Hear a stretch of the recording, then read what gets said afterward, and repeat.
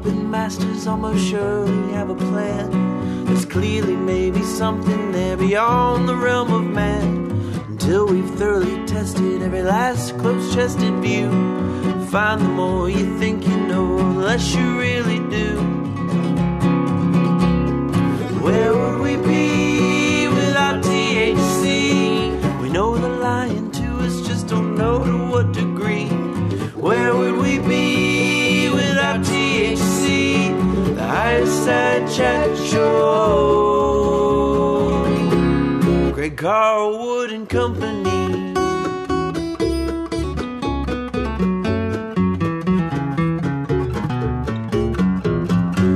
All right, Higher Side Chatters, we've talked about magic enough by now to know that despite today's popular worldview that it's all silliness and superstition, we occupy just a small sliver of time in which that's actually the case, and humanity really has a long, rich history of experimentation, documentation, and dramatic results when it comes to the lost esoteric arts.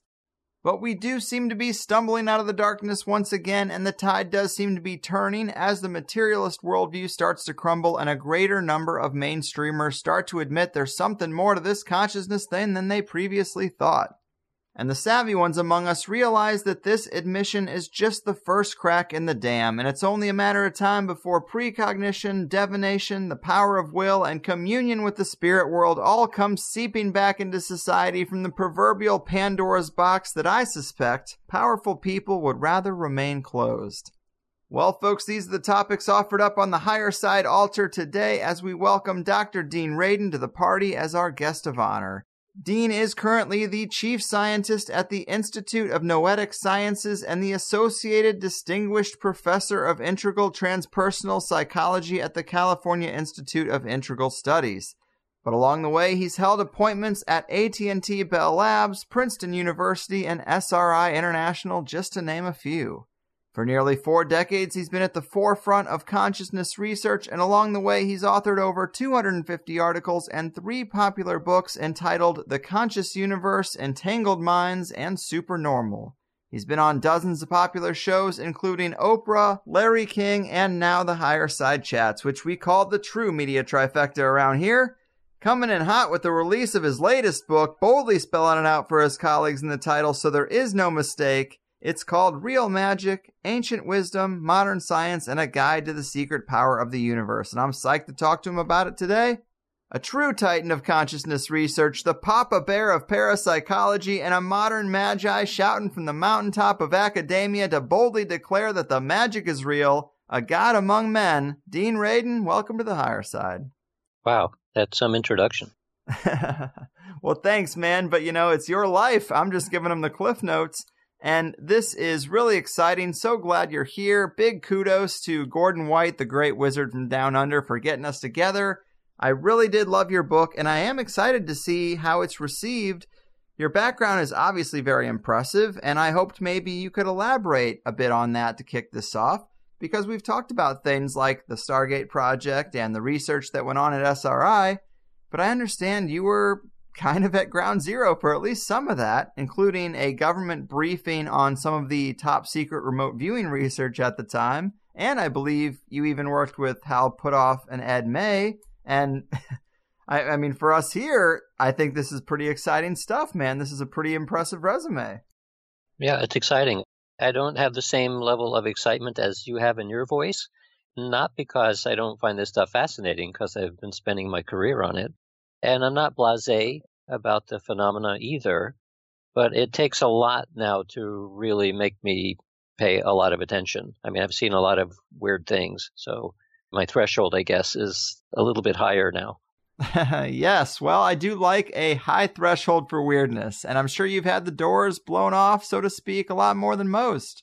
With the range of experiences in your bio, I am not surprised that you've gotten hard to impress. And just to further that point, can you tell us anything more, at least about that chapter that gets close to the Stargate Project and SRI and the tentacles of military intelligence? Because I'm sure that most listeners are familiar with at least the names and terms, but I don't think they really know the depth.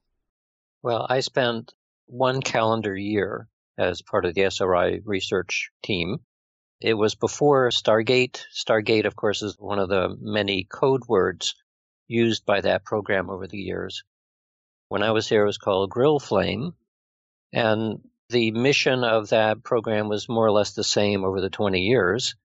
It was using psychic espionage, basically. A lot of the operational missions were handled by the Army in their top secret facility near the headquarters of the NSA. And the research side was in California, in Menlo Park, where SRI International is. And our mission was not so much operational, although there were a few cases of that. It was mostly to do threat analysis, which means that the military and intelligence community is always concerned about whether one of our adversaries is ahead of us or is coming up with something that we need to pay attention to. So we would do analysis of reports from China and from Russia and from other places in the world to see if there was anything that we needed to worry about. And we're talking here about similar kinds of research. So at the time, we suspected that the Russians had their own version of a remote viewing secret team. Later, we learned that they did, in fact. In fact, they were funded to a tune of more than 10 times what was being spent in the United States. We suspected, and we still suspect, that China has had a program for a very long time. And other countries we know at least are tracking these kinds of phenomena. So every major country in the world concerned about their neighbors is always tracking, what do we know about these phenomena? Is there something to worry about? Is there something that could be exploited? That's what the interest of governments are, and that's partly what I did. I also ran a few experiments, got to see the research side of trying to learn more about what remote viewing was, how to shield against it if possible, how to make it better, how to select people who were really good at it, those kinds of things. Wow. I mean, so impressive. And so obviously we clearly know there was a chapter where military intelligence was very interested in psi effects, but there's a common dismissal that, well, sure, they tried some goofy stuff out, but the results weren't great, so they moved on. But we know that a lot of this stuff is real, so that can't be right, can it? Well, the underlying question is, are technical decisions always politically correct? And the answer is no. There are lots of times, and I've seen this again and again working in an industry, that there's a problem that needs to be solved. We come up with a technical solution, and it's not followed. And so, well, why not? Well, for reasons that have nothing to do with the science or the technology, maybe sometimes having to do with finances, or somebody doesn't want to be embarrassed about it, or you name it. There are lots of reasons that come into play on how things get done. So in the case of remote viewing, it absolutely was useful. It kept being useful for the entire length of the program. And there were dozens of government agencies that requested help in terms of, we need information on factor X. Can you help us? And it was useful in that context as well. So why did it stop? My suspicion is that, and of course, who knows what actually happened, but I can only speculate that the CIA was put in charge of administering the program, and it became publicly known, and they were embarrassed, and they wanted to stop it. So it's very easy for an agency to stop something. They can just create a review, as they did, which says, no, maybe there's something going on, but it's not useful for intelligence purposes. And that's then their way to get out of it. But in fact, it is useful. People continue to use it. I don't know if there's another classified program going on. I wouldn't be surprised if there were, but I don't know about it. I do know that other countries are closely tracking these kinds of phenomena, and many of them will have individuals under contract. So this is not part of secret programs, but just individuals who get money in some way, one or another way, and offer advice when they're requested to. So that's probably what's going on. Right. And like you say, I mean, just studying the American history with this stuff is so fascinating, just to then realize that there's probably huge archives and vaults from Russia and China as well that are probably even more full. It is no small thing. And I guess to get into the book a little bit more, you say real magic falls into three categories: mental influence of the physical world, perception of events distant in space or time, and interactions with non-physical entities. And what I love about your journey is that we seem interested in the same questions, which are things like, okay, if magic is real, we've tested it and gotten results, what does that say about reality? What are the mechanisms behind consciousness that could make something like this work? And I really think those are the best questions to be asking, wouldn't you say? Sure. They're also the most difficult. The reason why I think most academics stay away from these topics, no, I should correct myself. One of the things I discovered in the process of looking at the esoteric history and magic was a surprise in how many academics actually do pay attention to these topics. Mm-hmm. But they pay attention to it in a historical way or in the way that people believe in certain things, but not as magic as real. Like, it's okay to talk about these things in historical context or how different cultures shaped the ideas and that sort of thing, but not to imply or even mention that you might think some of these phenomena are real. That's taboo. Mm-hmm. You can't talk about that. That's also why when the CIA was outed, essentially, and people knew about their program, well, this is a taboo. You can't talk about taboos in public, so it has to go away. So from an academic perspective, so if you entertain the idea that maybe these things are real, academia has adopted the same scientific worldview that most scientists and most people in the secular West have adopted. This is materialism. It carries a certain degree of assumptions about the way things work and the workings of reality itself. And it's very difficult to take notions of magic or psychic phenomena, which are basically the same thing. It's difficult to figure out how do we take notions of particles and fields and forces, as we know in physics, and make those explain these kinds of phenomena. And it's so difficult that many scientists will say, no, it's impossible. You cannot do that. And that is a reason why the taboo is sustained. Because then somebody would say, well, ideas of magic are clearly superstition. They're impossible according to the laws of science.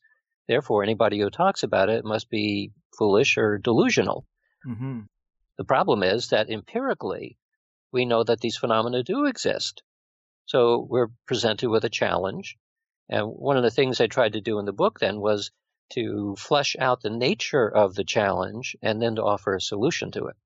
Right. And I do think you do a great job walking the reader through the data that we do have and the studies that you have been a part of, as well as the results. And I think it belongs on anyone's shelf who could use that reference or that reminder of these possibilities.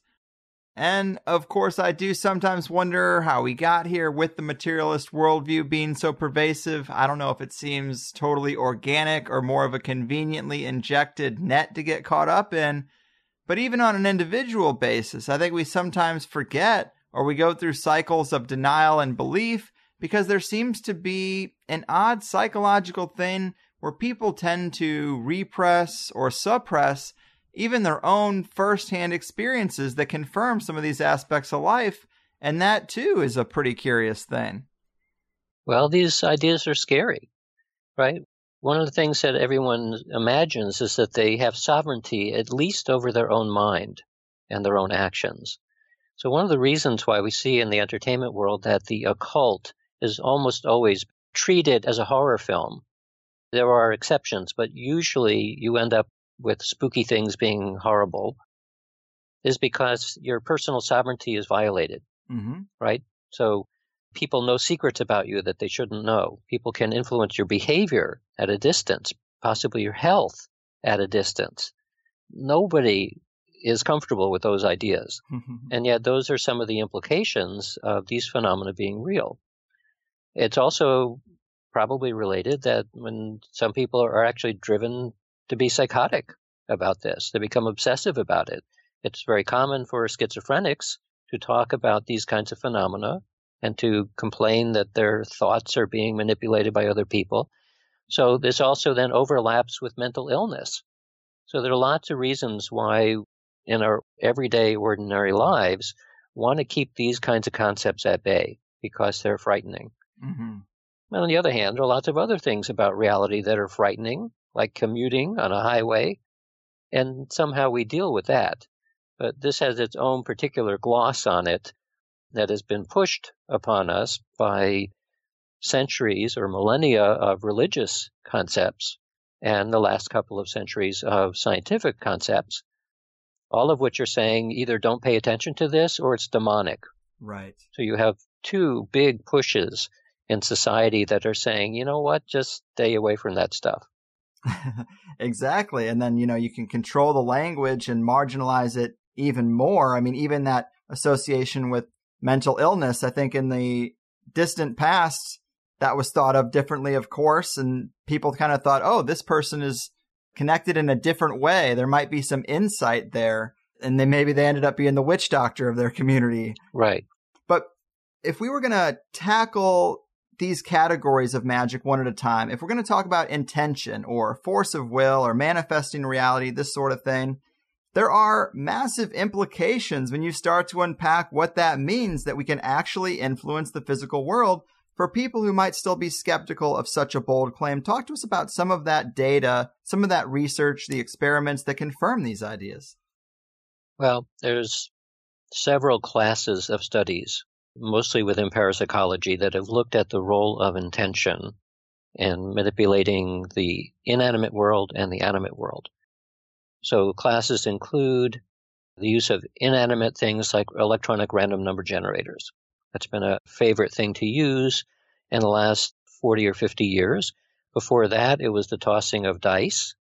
And actually, the tossing of dice is interesting because it was known all the way back to the time of Francis Bacon, which was the origins of what we think of as science 500 years ago, 300 years ago, where he was already talking about the force of the imagination and suggesting that if you wanted to know whether something like that was true, you could toss dice and see whether your intention showed up more often than not. This is really interesting because it means at the very origins of science that the people who initiated this approach to understanding reality were already thinking, how can we take these interesting, essentially magical concepts and test them? So that urge from Francis Bacon is still alive today, where we see whether we can influence dice, influence random number generators, influence the structure of water, influence people's behavior, their physiology. And in our own work recently, we're using optical physics equipment to look at the quantum observer effect. Many, many different kinds of targets have been used. Many have been replicated by independent groups. And if you look at the preponderance of all of the data using different kinds of targets of intention, at least in my reading of it, you come to a pretty strong conclusion that, yeah, your intention affects the world. But what we don't know at this point is, well, how does it do that? Mm-hmm. And this is part of the problem of when we ask questions like, well, how does it work? Are there force beams shooting outside of your head? Do we have gravitational waves that are somehow manipulated by the mind? What does that work?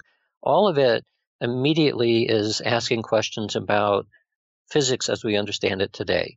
Mm-hmm. And there is nothing in physics, maybe slight possibility within quantum mechanics, but there's really nothing that most physicists would immediately go to and say, oh yeah, it's because of this. We don't know. What we have is data saying it happens, but without having the immediate second question, which is, well, then how does it happen? That leaves most people on the fence who have looked at the data. So it's real. You don't know yet exactly how it's real. Right. Well, baby steps, I guess. And one of those studies that I just found really interesting because of the implications and because it seemed to, I guess, take very little input to get some measurable results was the blessed food experiments that were done. Can you tell us a little bit about how this worked? Because it's a pretty crazy thing to wrap your head around. Right. So this came about because we know that in every culture, people will bless food and beverage, sometimes in a religious context and many times not. You just go to a bar and people are doing blessings for anything you can imagine. So the question is, why are they doing that? Well, part of it is simply a drinking game. Right. Well, we'll come up with a word that somebody says and start drinking. But a lot of it is more than that. It's about the notion that your intention either gets into the thing that you're eating or drinking. This is partly a matter of gratitude when it's done in a prayer context, but also in a context I see among a growing number of my friends who are a combination of gratitude for the food we're about to eat or drink, plus I hope it doesn't give me ptomaine poisoning. In other words, I want to influence the food in a positive way so that I ingest it well. You see this now in a number of restaurants as well, where there's intention on the part of the chefs and all the people who prepare the food so that the food carries their intention. And so they play happy music and they might be dancing around in the kitchen, and there's a concerted effort to somehow imbue the food with that idea. Mm-hmm. So since it's so common, we thought, well, we can do an experiment using a gold standard double-blind controlled trial to see whether it actually does anything. Is it purely psychological or maybe not? So the first thing we used was chocolate. We used chocolate partially because a guy came to us and owned a chocolate plantation, so we had access to it. And also because when you do a clinical trial, it's very difficult to get people to both volunteer and to comply with the nature of the task. It turns out when you do an experiment involving chocolate, you have to beat people away with a stick because everybody wants to do it. And they're also going to be in very high compliance. They will do what you ask them to do because it involves eating chocolate. So we got a big batch of chocolate. Some of it was blessed by a Mongolian shaman who I know from Mongolia, from Buddhist monks at a Buddhist temple in Wisconsin, and a third method, which is more controversial in that it involves meditators meditating on an electronic device, which then supposedly can broadcast the same intentions. So we used those three methods to bless the chocolate in such a way that anybody who ate the chocolate would feel more energy, less fatigue, more vigor, and so on. The idea was a mood-altering blessing. And then, of course, there was controlled chocolate, which was exactly the same but not blessed. So under double-blind conditions, it means that the people who are getting the chocolate don't know which kind of chocolate they're getting. They know it might be blessed or it might be controlled. They don't know. Anybody who's handling the chocolate, like the people giving it to them, they don't know either. So there's no way for the participants to know what they have. Even accidentally, they can't know. So we recruited 60 people in the San Francisco Bay Area to do the experiment during 1 week, because when you're measuring mood is very sensitive to changes in weather, to things that may happen on the news, and so on. So you need to have a uniform context for everyone to do this mood experiment. And then each person on each day of the week, over 7 days, the first 2 days they would just record their mood using a standardized mood reporting scale at the end of the day. The 3 middle days of the week, they would eat the chocolate at 10 a.m. and 3 p.m. And then the last 2 days, they would record their mood again. So we have 7 records of mood, and the 3 middle days of the week, they're eating the chocolate. And the hypothesis is that the people eating the blessed chocolate will have improved mood. So that's what the analysis was, and that's what we found. A statistical improvement in mood in the people eating the chocolate under double-blind conditions. So from that, a colleague in Taiwan contacted me and said, could we do a similar experiment in Taiwan, but not using chocolate because apparently they don't eat much chocolate in Taiwan. Rather, they drink a lot of tea. So we did a similar experiment using oolong tea, which was blessed by members of the senior Buddhist monks at a temple. And in this case, we were able to get 200 people involved. 100 got the blessed tea, 100 got the controlled tea, and again, under double-blind conditions, we saw that the people getting the blessed tea reported improved mood. So the third step on this, mood is an interesting thing to measure because it varies by all kinds of different factors. So we wanted to find if there was an objective measure that we could see as a result of a blessing. So we had the same Buddhist monks bless water, and then there was the same water set aside that wasn't blessed. And then the water was used to hydrate plants, actually seeds, of Arabidopsis thaliana. These are little mustard plants. They only grow a couple of inches, but they're interesting plants to use because their genomes are fully known. They were one of the first plants to have their full genome produced, and it's used as a analog of human health. Because as you may know, the genes in humans and animals and plants, they're huge overlaps. So certain diseases in plants have analogs as the same diseases in humans. So that's why they use the plants. Mm-hmm. So there's a lot known about these plants, and we selected a kind of plant that has a mutation in it that increases or decreases a protein called cryptochrome. Cryptochrome is interesting because that protein has been shown in Arabidopsis plants to probably be working at the quantum level. This is this whole domain of quantum biology, which is looking at quantum phenomena in living systems. So anything that is operating in a quantum fashion in a living system becomes of interest because it suggests that these strange deep physics spookiness is happening in living systems. So this protein, cryptochrome, is operating within this plant. It actually is in all humans and plants. It's one of the proteins that makes us sensitive to light, to blue light in particular. So it's part of the diurnal rhythm in us. That's the protein that responds.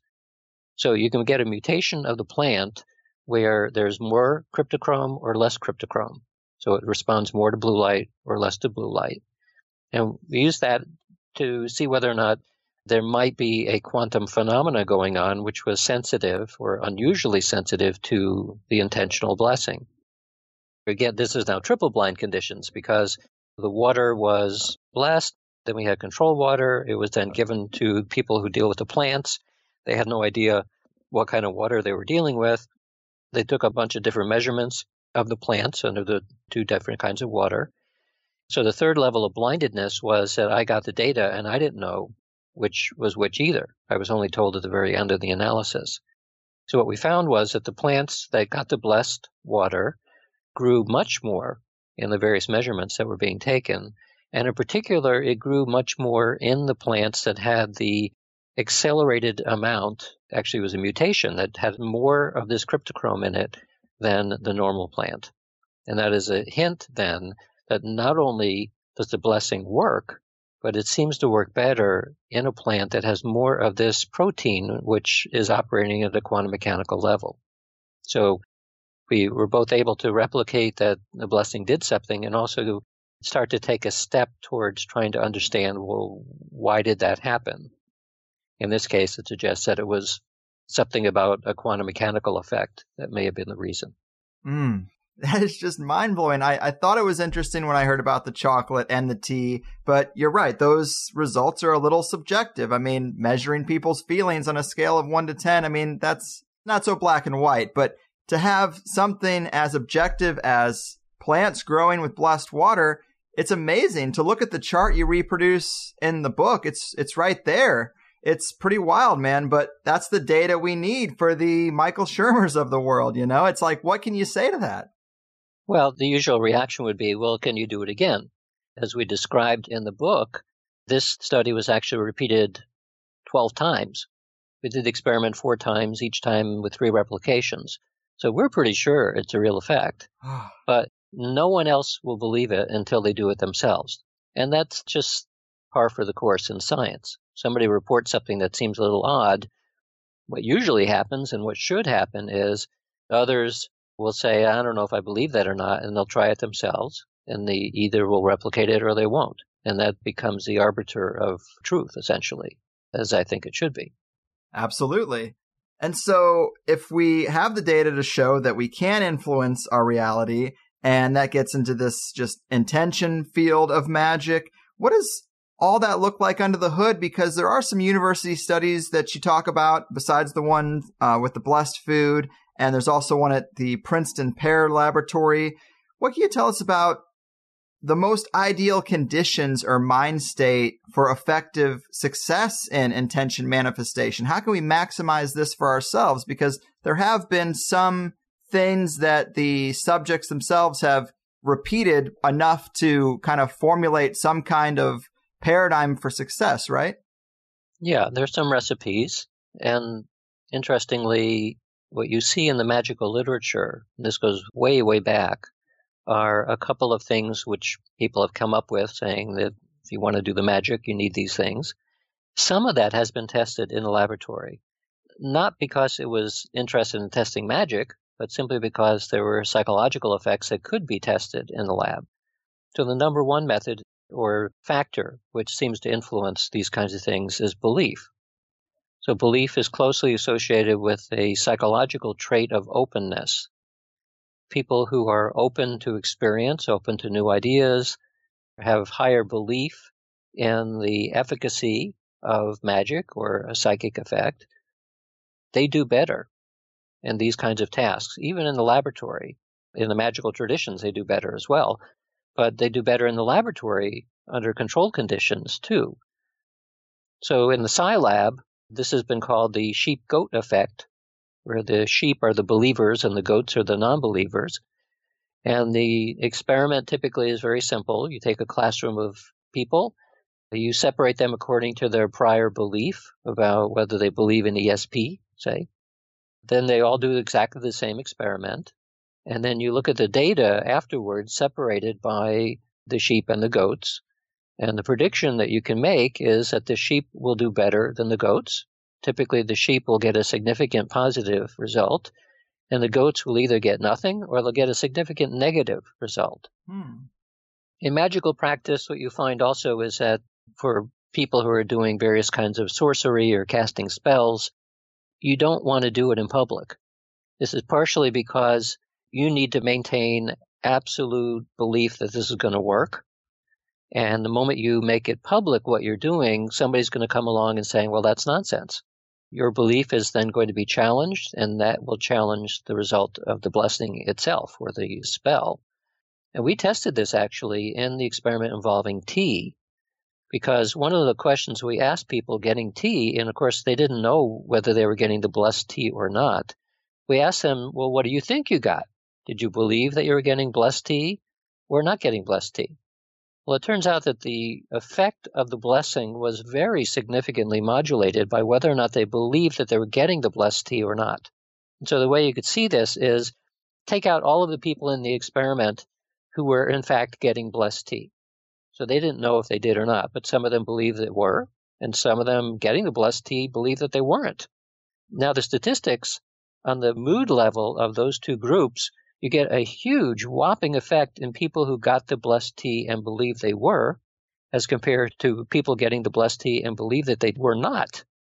So the people who thought they weren't getting the blessed tea got exactly the same result that people who were in fact not getting the blessed tea. So the separation occurs even in that case, and this is exactly what you see in the magical literature as well. Yeah, I mean, that really does sound like classic placebo effect type of stuff. And that's what that is kind of, is intention and belief.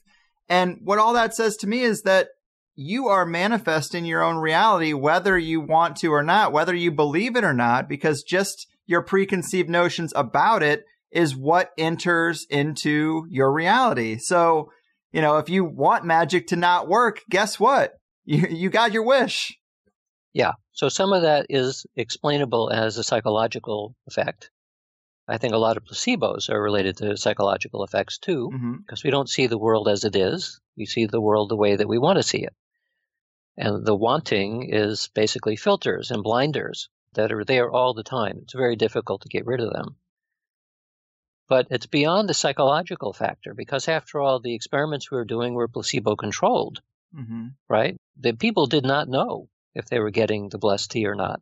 And yet their beliefs still modulated to a very significant degree whether or not their mood was affected. So this suggests that just as in the standard sheep-goat experiment, even in the domain of psychic phenomena, which is transcending pure psychology, the same factor still holds. So from a pragmatic perspective, it doesn't matter too much unless you're doing experiments in magic of force of will, where you really want to change the world in some way. Not simply what your perception of the world is, but you want it to change. Well, then you need to maintain these very strong levels of belief and guard against others who will try to make your belief change.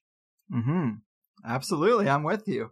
And this might sound like kind of a weird one, but to revisit something in your background, in your resume, I know you have that degree in electrical engineering and you have that AT&T Bell Labs chapter of your career. There seems to be a little overlap between what we call paranormal and the electrical world. We see ghost hunters using these devices and trying to make contact, and who knows to what extent that is real. But you do get, or at least I get some sense that psi research and the exotic properties of electricity, things like Tesla was working on, he actually apparently said he got some of his ideas from other intelligences, which it's hard to verify those claims now. But it gets into the weird world of electrogravitic crafts and all that. I guess I'm just curious, do you think that the psi research and the electrical engineering aspects of your background are in any way interconnected or overlap? Well, it certainly overlaps in terms of my ability to create experiments and devices and circuits that have been used in the experiments. Whether electricity is involved in some way in these phenomena, I'm not so sure. Mm-hmm. I mean, ultimately, if you think about the original Maxwell equations and the Heaviside equations and what's left out of standard electrical practice and what we're taught about electricity, there may be something going on there. I've been interested in things like scalar waves, which was part of the possibly missing factor in how we think about electricity today. I'm not quite sure what to make of all that. I know there's a lot of folklore about it. There's not very much science done in it.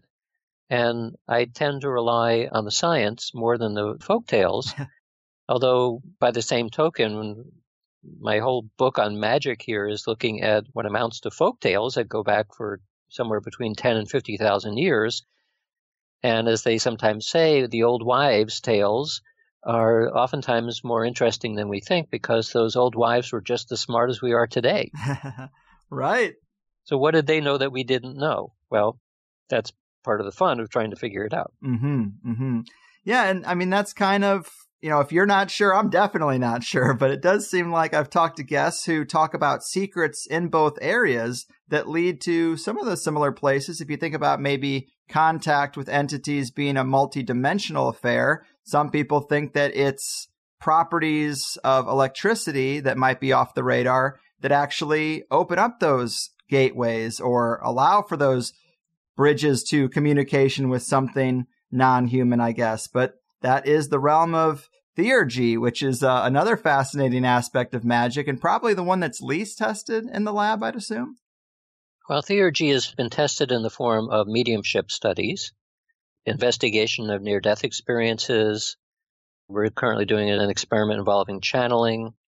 So it has been investigated in those forms. And then in a more popular sense, people doing electronic voice phenomena and instrumental transcommunication are attempting to push into that direction as well. There's much less known, I would say, with any certainty in those domains, primarily because it's difficult to do experiments with invisible entities. Mm-hmm. The only way we can do that is working through channelers and mediums, because they claim to be able to deal with those kinds of things. And in those studies, a problem that has never been solved is we know if a medium does his or her work under double-blind conditions, so they can't use cold reading techniques, that the information that they get is accurate. So the medium's experience is that they're talking to a dead person.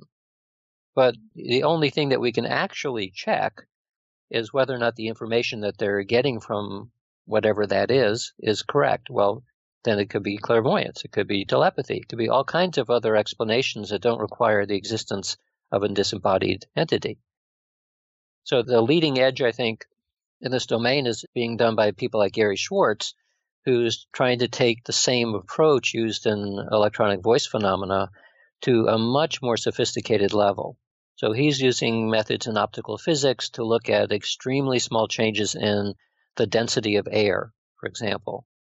Methods of using lasers where you can measure very, very tiny differences in air density that you can't see, but you can detect. And he will ask a medium to invite a disembodied entity to enter a little chamber, and you can then measure to see whether there's any disturbance in the air density as a result.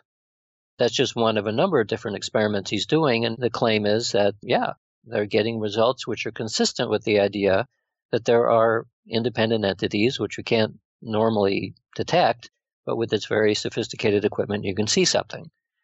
The counter interpretation is that these are psychokinetic effects. Right. And from my perspective on this, I would love there to be independent entities out there that would make things just more interesting. Amen. But at least from a scientific view today, the evidence is still on the fence as to whether or not there really is something independent or whether it's human-centric psychic effects that are producing these things. Right. And those attempts at getting that confirmation that you mentioned are very creative. I guess that's the thing, is you got to figure out ways to get creative to try to decide what this is. I've had my own experiences that made me feel like I was put in contact with something non-human. And it just does seem like one of the hardest things to prove, because even initiates who follow Thelema, for example, and make contact with what they call the holy guardian angel, there's still debate over if that's a separate being or a deeper aspect of the self. And it just seems so difficult to unpack, especially for a layman who doesn't have a lot of experience with meditation and altered states. If you're talking to people who are kind of experts in gnosis and meditation, they might be more familiar with the subconscious than the unconscious mind and how alien it can actually seem, which gives them pause when they're talking about multidimensional entities or if they're inside us. So it is really one of those difficult questions. Right. Especially when you start talking about going into states of mind like gnosis or samadhi, because that's where all the magic happens anyway. Mm-hmm. It's not happening at the level of ordinary awareness. But at those deep levels, even a whim can manifest, right? You're down at a level where the distinction between mind and matter is beginning to blur to such an extent that your mind can have a momentary intention, and that will cause, in a literal causal way, it'll cause something to happen. So if you're in the mindset of you've just done the ceremonial magic and you expect certain entities to show up, well, maybe you made them show up. Right. Of course, there's a long history of independent entities being created, like a golem. Yeah, servitors and such. Yeah, or a servitor. So maybe that is something where you have manifested it and you give it the appearance of an independent life of a sort. Maybe that's what's happening and maybe not. So one of the things I'm talking about in my book, and then you can trace it back to people like Aleister Crowley and Peter Carroll as well, they're all basically saying science as a method of studying the nature of reality is really, really good. The underlying assumptions, whether it's materialism or idealism or whatever, that's almost a philosophical issue, but the techniques that are used are exceptionally good. So why don't we use those to study the nature of magic?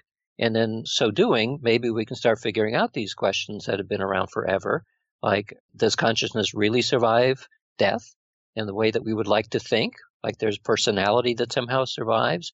Or is consciousness like a drop of water that goes back into the ocean? Or what? I mean, many, many more questions and answers, but at least if we use those techniques, maybe we can get answers that are better than the ones that have been around for 10,000 years. If you simply tried to separate what is probably true from all of the esoteric traditions compared to what is probably superstition, the majority of it's going to be superstition because nobody had any other way of knowing how to think about it. But fortunately, there is a thread that remains that is probably true, and that is exactly the same thread that we've been able to study in the laboratory and more or less confirm that is true. Mm-hmm. And this kind of leads right into my next question. But when talking about theurgy before, I've heard you say that this practice of calling up spirits to do something for you can range from successes and fulfillment of the tasks to all sorts of trouble. And of course, we have to speculate here, but I hear those vague statements about being careful what you wish for and what you get involved with, and you don't want to end up calling the wrong spirit. You know, you hear those warnings, but I want to know the extent of that trouble, or really, if we assume these are separate intelligences, what are their constraints in reality? Do we even know? I don't think we know. One of the reasons why I think it's dangerous is we like to think that we're fully in control of ourselves, but we know that that's not the case. We know that your unconscious motivations can override your conscious behavior very easily. We know this is true because otherwise people wouldn't be smoking themselves to death and eating themselves to death and drinking to death and on and on and on. People have all kinds of self-destructive behavior, which is mostly driven by unconscious and subconscious motivations. So because we know that, if you take somebody who is attracted to the dark side, all kinds of bad things are going to happen to that person because it's just going to exacerbate who they think is in charge. Mm-hmm. And I think that this is largely where the danger of mental illness comes in as well, because it's probably mentally healthy to not dwell too much on ideas that are associated with the occult because it is so freaky, right? I mean, the moment you start wondering about, is the room full of invisible entities that are trying to do something to me? Well, you can't operate as a normal human being under those conditions. You need to spend at least as much time becoming a well-grounded individual who's a contributing member of society as you are doing meditation or doing ceremonial magic or whatever it is that you want to do. If you lose that balance, it's not good. Right. Well, most valuable journeys are a bit dangerous. Nothing ventured, nothing gained, but obviously people got to be careful. You don't want to go knocking on random doors in physical reality or on the spiritual plane because you don't know who's going to answer. But, knowing the level at which you've studied consciousness, I'm curious if you've ever had a personal experience that felt like you were connected to something else, or if there are any experiences in that realm that you could share to help us try to sort out this aspect of things. I haven't had those experiences. I have a meditative practice. Meditation for me is almost entirely a matter of anxiety reduction and physical relaxation. Occasionally, like of roughly 30 years of meditation, I can think of a few minutes of which I would say this was probably what people talk about as samadhi, meaning enveloped in some kind of a strange, loving light, extremely calm, very still, the kind of bliss that people talk about constantly in Eastern meditation methods. But I'm talking about a couple of minutes of that after years of practice. So I don't practice to try to get into those states. I practice it because I think it's just a healthy practice to do. So I'm not naturally talented, at least in the domain where you can start slipping between realities. Fair enough. Well, on that subject, to quote an aspect of your book where you're talking about the history, you say, similar to the legendary origins of the Rosicrucians, Blavatsky claimed that she was taught by secret Tibetan masters. These were, she said, advanced adepts hidden deep in the Himalayan mountains, working for the benefit of all humanity. Stories about secret masters can still be found in much contemporary New Age spirituality. And that obviously is so true, but it is, again, trying to separate the fact from the fiction. Have you been able to do that at all when it comes to the Tibetan masters? Of course, they just seem so foreign as to almost be unpenetrable to someone like me here in Southern California, but I really am interested what's going on there. Do you have any idea from your research into them?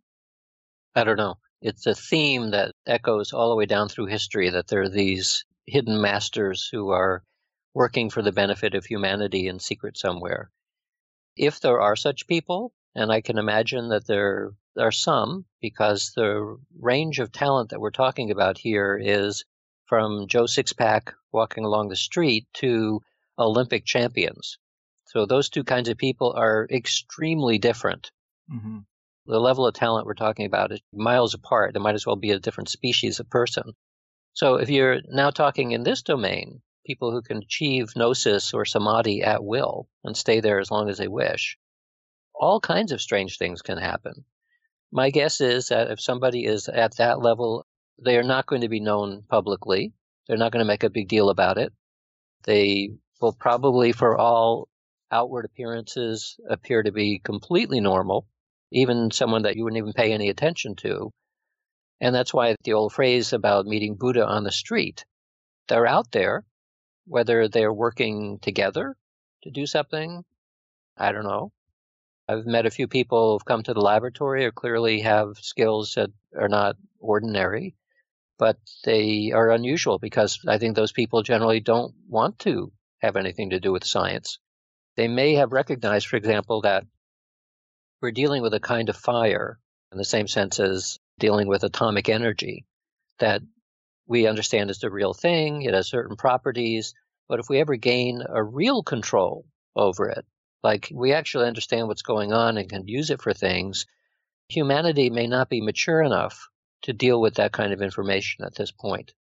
And we could end up blowing ourselves up. I mean, we're practically doing that every day anyway. But you can imagine if we have now the equivalent of everybody has their own personal atomic weapon in their mind, we wouldn't last very long. So a case can be made that for people working behind the scenes who have much greater ability than we do, they're smart enough to realize that this has to be done from behind the scenes and not in the front. Because, as I said, humanity is still very much in its adolescence.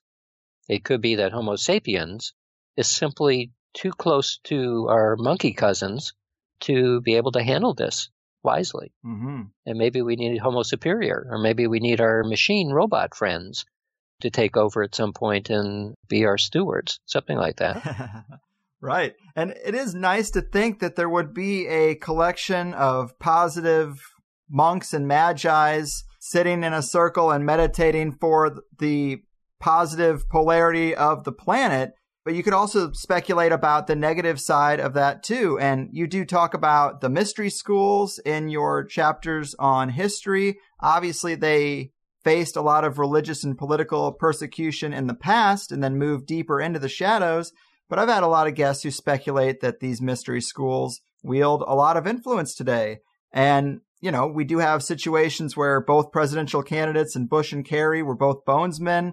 You look at the who's who of the Bohemian Grove Club, and you have to wonder if there's some magic involved in the power dynamics going on in the Western world. I guess I would ask you, knowing what you know about the mechanisms and modalities of magical practice now, do you see any indications that powerful decision makers of modern times would be using these techniques? Of course, it is again going to be in the shadows and in the periphery, but do you see any indication of such a thing? Well, all I've seen is that I know that there's interest at the highest levels in business and government, everywhere that you look. There's great interest, but that doesn't necessarily mean that there is also knowledge. Right.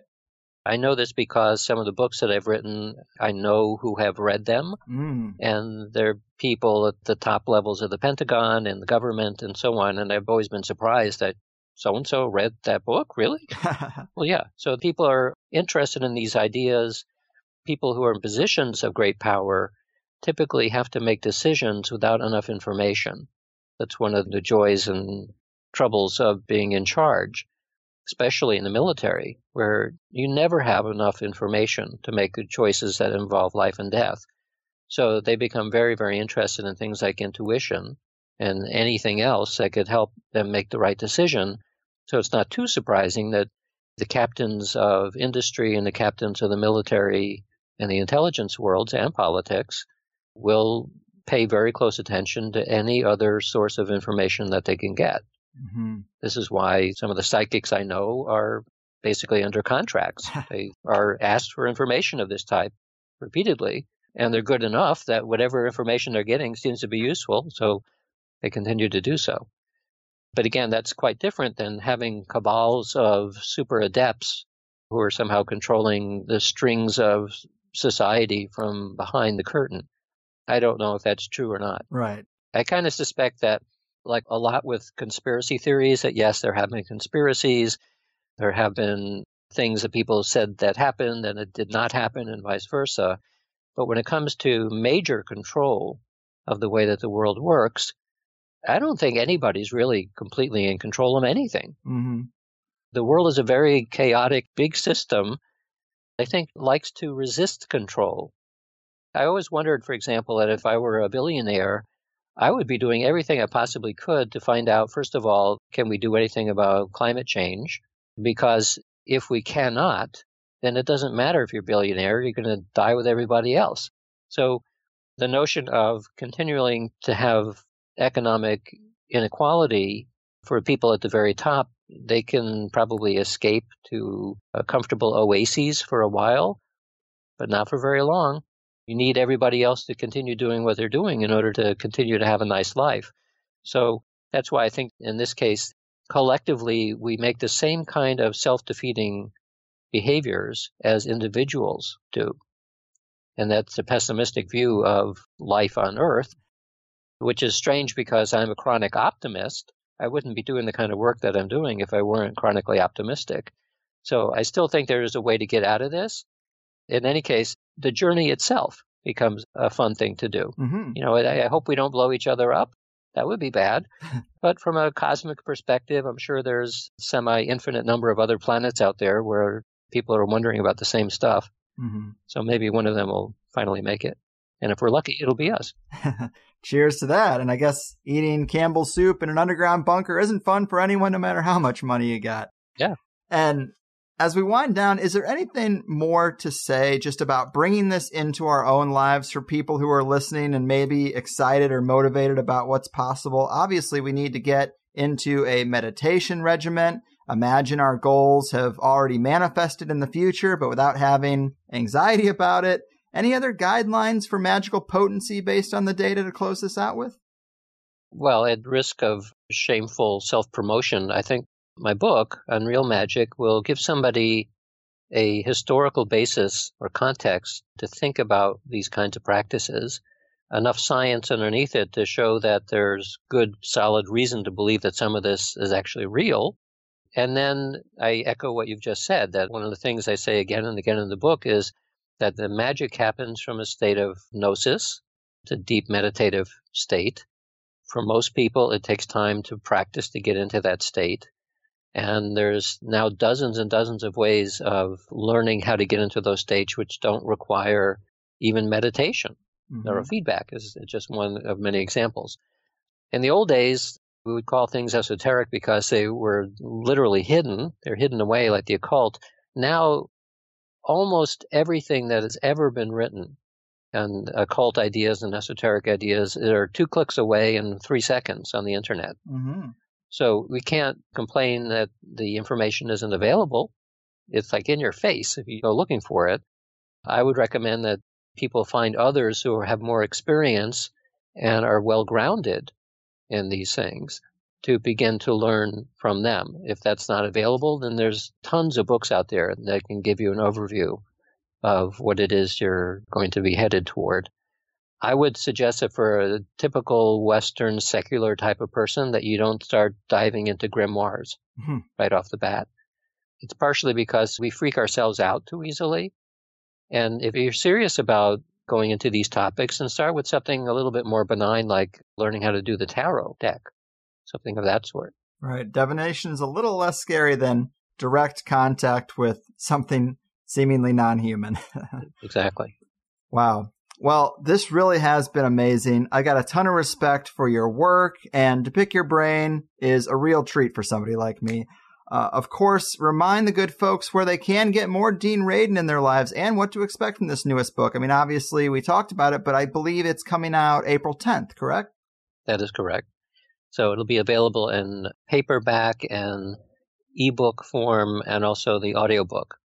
So the audiobook, I was given 4 voice artists to select, and I selected the person who read most of the Dan Brown books, like Angels and Demons. His name, I think, is Mark Bramhall. And he's has an exceptionally good voice for this because he sounds like a very calm and favorite uncle. You know, he has that resonance, but it's not a hard voice. It's one that is inviting. And I've listened to some of the clips that they've done in this, and he's done a really exceptional job for the audiobook. So that can be bought any place that books are sold. You can find me online at deanradin.com, which will bring you to deanradin.org, which will bring you to realmagicbook.com. And that becomes my main website right now. So on that website, I talk about this book, the other books, all of the podcasts and interviews and conferences and things that I speak at, as well as many of my publications. The journal publications are there, and also a link to even more publications from journal articles for people who are interested in that sort of thing. Awesome. Well, I love it. You are a champion of the people, my man, and you are re-enchanting the world. Hopefully your colleagues take notice of this new book and the tide continues to turn. Until then, keep doing what you do and take care. Thanks very much. You got it. And boom goes that dynamite, people. Dean Radin, great guy. He's definitely walked some interesting lines, been close to some hotbeds of legendary lore in alternative circles. And it makes me feel pretty awesome just to be able to bounce some questions off of him. I gotta thank Gordon for hooking this one up. Of course, Alex from Skeptico mentioned Dean a couple times when he was here. I know Alex and Gordon are both doing shows with Dean to help get this book out there because it is kind of a big deal to have him have this decades-long career, and instead of saying sci effects, he's coming right out and saying to his colleagues, come on guys, this is magic. Let's stop playing with the terms. What do you think they've been talking about for centuries? This is it. And it's fine for us to say that stuff. It doesn't really mean anything, but it seems like Dr. Radin has taken a big step forward in the face of academia, really, on behalf of the weirdos like us. And I actually like to see the loose little podcasting family that we got here rally up and put a little power behind this book release. It's almost like you can see the dominant of wider inclusion that Charles Fort expected and Gordon resurrected. We are in those times, people. And not to toot my own horn, but I think if you've been listening to a show like THC or Rune Soup or Skeptico for the last 5 years, you're better prepared for this than a lot of people. You're not going to bat an eye when scientists use the word magic. You're not surprised when another political event is rolled out that matches a template we've seen before. You're way ahead of the curve. So let's let the world catch up to us in a sense, right? Like I mentioned even with the conspiratorial topics, I think it's the best medicine for our crazy, irrational, chaotic times, and we're probably best prepared for this next chapter in the big game of life. But isn't it nice to go through some real lab-tested results and see that as hard as some of this might be to believe, look at the blessed food studies. Look at this voodoo doll study. It is wild. And I hope it's the catalyst to get people more excited about strengthening their own abilities. I know it got me pumped. I actually bought the Muse device that Dean was talking about. And maybe I do have some concerns about my cell phone recording my brainwave data. The app promises that it's private, but I don't know. I just got to pursue my own goal despite all that, and that goal is better brain training, and this thing seems to help. If you're curious how it works, you buy the device, you download the app, you wear this headband while you go through guided meditations. As you listen, you're hearing the sounds of weather. And when you're losing concentration, the weather gets way more intense and stormy, and then when you're bringing your focus back, the weather gets calm. And when you're really in the zone, you hear the sounds of birds chirping. So this thing shows up yesterday. I did one session, and I actually achieved 2 bird chirps in 5 minutes of my first time, which feels pretty good. I mean, I've been using Headspace for a while, but I didn't know how much progress I was actually making. You got nothing to really gauge yourself on. Of course, it's an overall process, but it is an ingenious way to subtly inform the person when they're actually in the meditation zone. And yeah, it's about the price of an Xbox, but I would like to think that it's going to be way more useful for my betterment, plus company card, right, people? But this did light a fire under me a bit. You know, let it happen. We could all be stronger mentally, physically, dietarily. Let's incorporate some of this insight into what we do. I mean, personally, I think you should get this Muse device, get better at controlling your mental state, and take Gordon's sigil course at Rune Soup. You do these couple of things, and you actually work on your magical timing and develop a good, strong monthly sigil regimen and a daily meditation habit. I mean, damn, you are going to be pretty far ahead of the curve. Throw in a little astrology, and I'd say you got the goddamn reins.